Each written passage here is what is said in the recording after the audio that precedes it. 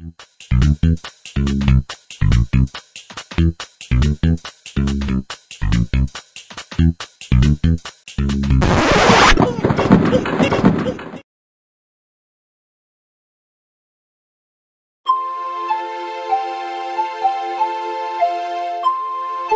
not for nothing, but you guys are like the Donald Duck there. I can't understand the word you guys are saying and or quacking. Maybe it's just a speech predicate. Or so I can't. Oh, I'm over here talking to my new friends, and you just come out of nowhere. How you doing? This one's from Cody.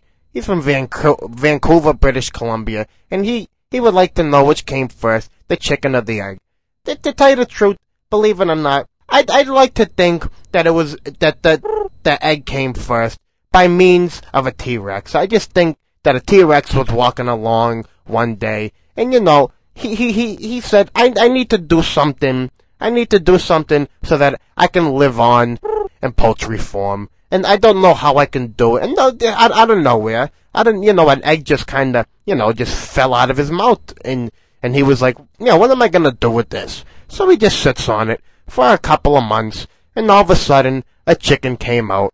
And to tell you the truth, he didn't really get the hang of it at first. He just kept eating the chickens that would come out. Because he's a pterodactyl. He don't know. But then Winona Ryder she came over to him and she was just kind of like, you can't eat them because they need to start reproducing enough so that people can put them in things. And, Winona told the T-Rex that people can, they put them in, tacos and they put them in, gravy. And, when the T-Rex kind of really thought about it, he really just stopped eating the chickens that he was laying. And you had a whole new species of life, and it's called the chicken.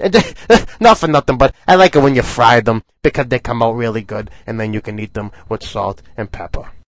Oh yeah, you make me soup, baby, soup, soup dope dope, soup dope dope, and then the other girl goes, a soup dope dope, dope dope dope, dope dope dope, dope dope dope, and then all the other ones go, a soup dope dope, dope, dope, dope. Oh, yeah.